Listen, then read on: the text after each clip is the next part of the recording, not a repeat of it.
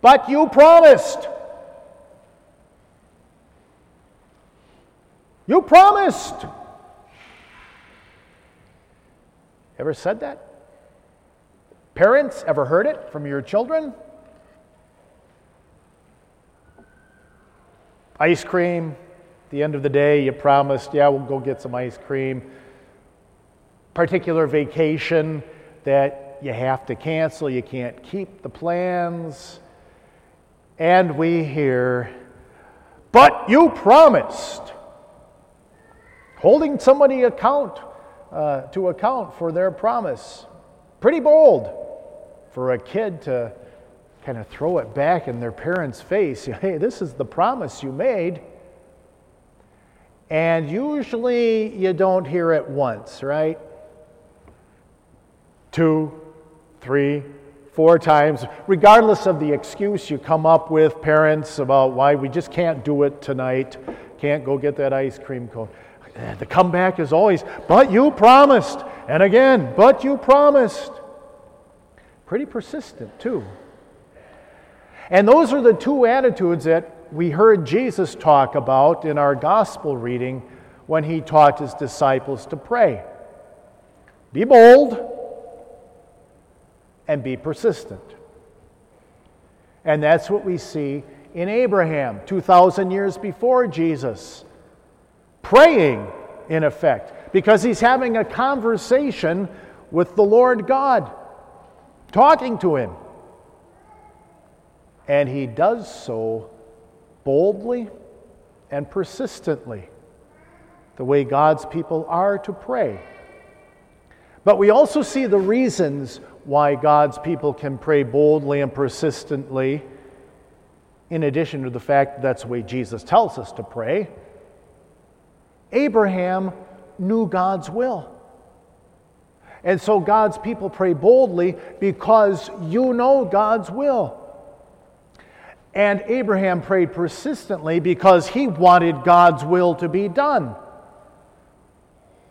And so do you. And so you pray persistently. Abraham prayed boldly because he knew God's will. So what is God's will? What does he want?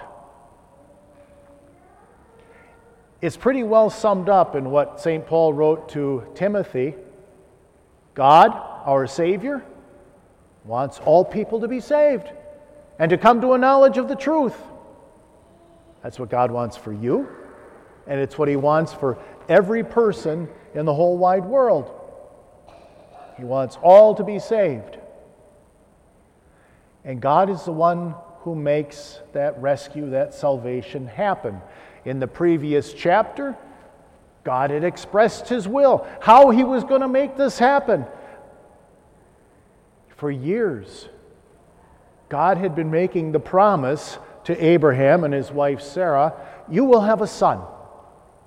And through him and through you and your offspring, all the nations of the world will be blessed.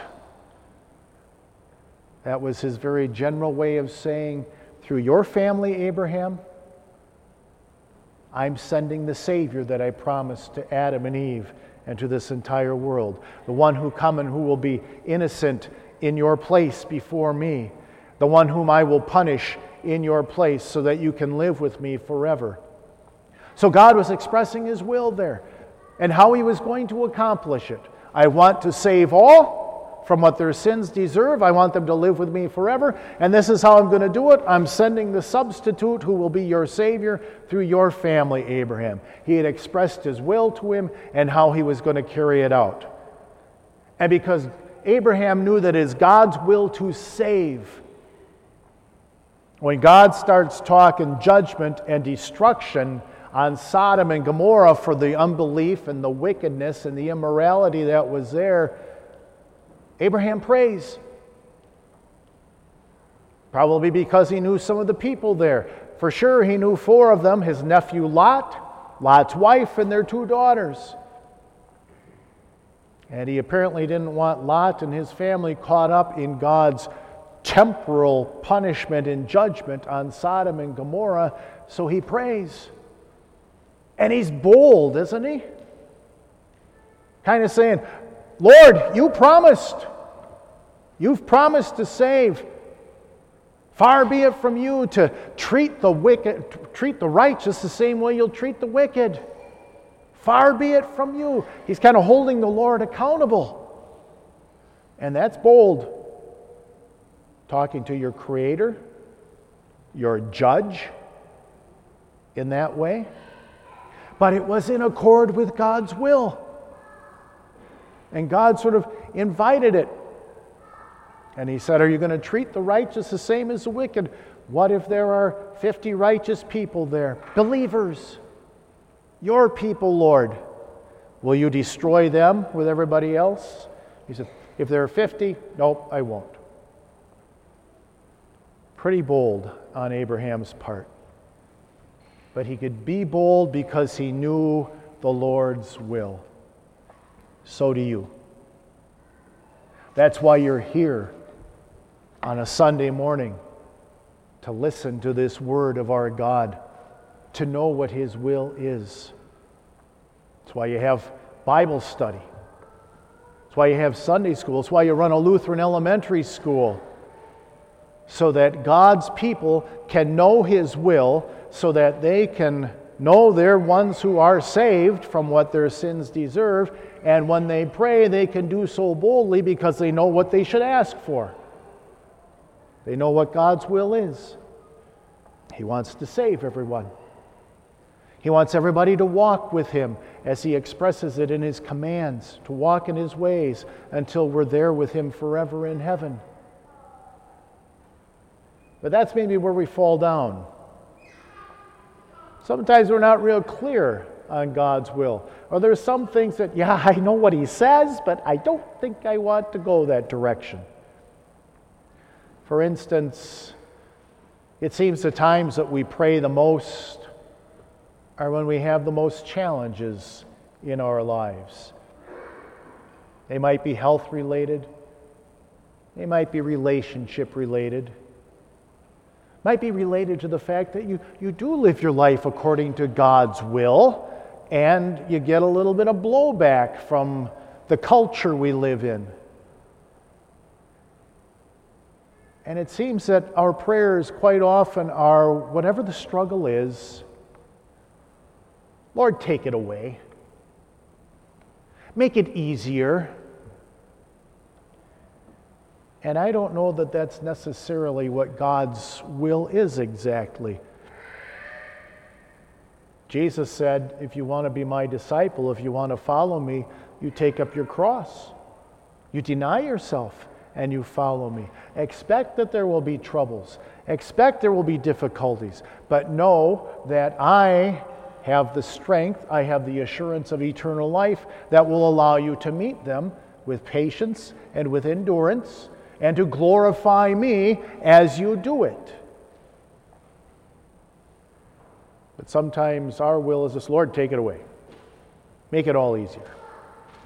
Which is why, again, we need to listen to Him and hear Him say, no, sometimes I'm not going to do it because it's for your good. St. Paul prayed the same thing with whatever issue, whatever struggle he had. Lord, take it away, take it away. 3 times they prayed. Nope, my grace is sufficient for you. For my strength is made complete in your weakness. Sometimes that's God's will, for us to have to endure the tough and difficult things in order to glorify Him as we walk that path to our eternal salvation that Jesus has won. Jesus knew that. He was our perfect substitute. Yeah, He prayed, Lord, take it away. Remember in the Garden of Gethsemane? If there's another way to accomplish this rescue of these people, I'm all for it. But not my will, Father, but yours be done. If the only way is for me to endure your justice, your anger, your wrath while hanging on a cross, your will be done.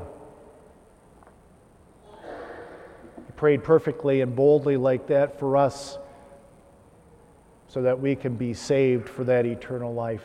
And so now we can pray boldly when we know what His will is. And we can pray persistently. Abraham started at 50. If there are 50 righteous people in Sodom, Will you destroy it? Nope, not for 50. Okay, let me try again. 45. Nope, won't destroy it. All the way down to 10. Persistent and bold, because he knew the Lord's will to save. And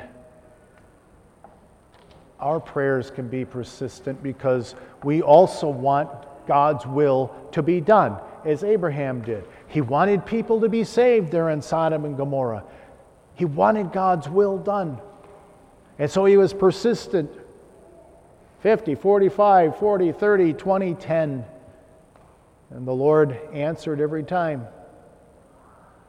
He was persistent because of the need and the answer of the Lord.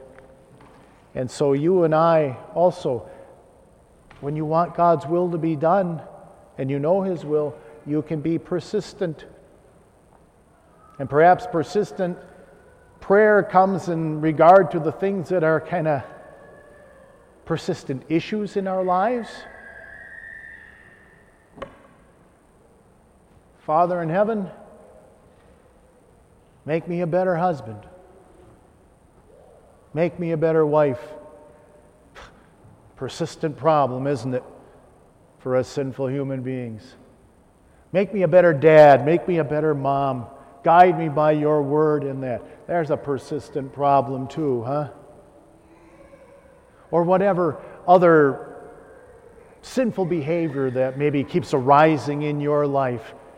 Father, strengthen me and guide me to avoid that.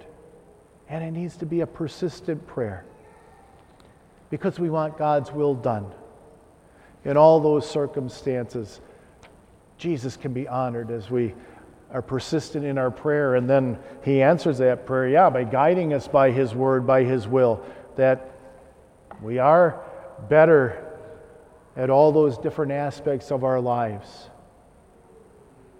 But what a wonderful privilege you and I have to talk to Almighty God, to call Him Father, as Jesus said, and to be bold because you know His will, and then to be persistent because you want His will done. Amen.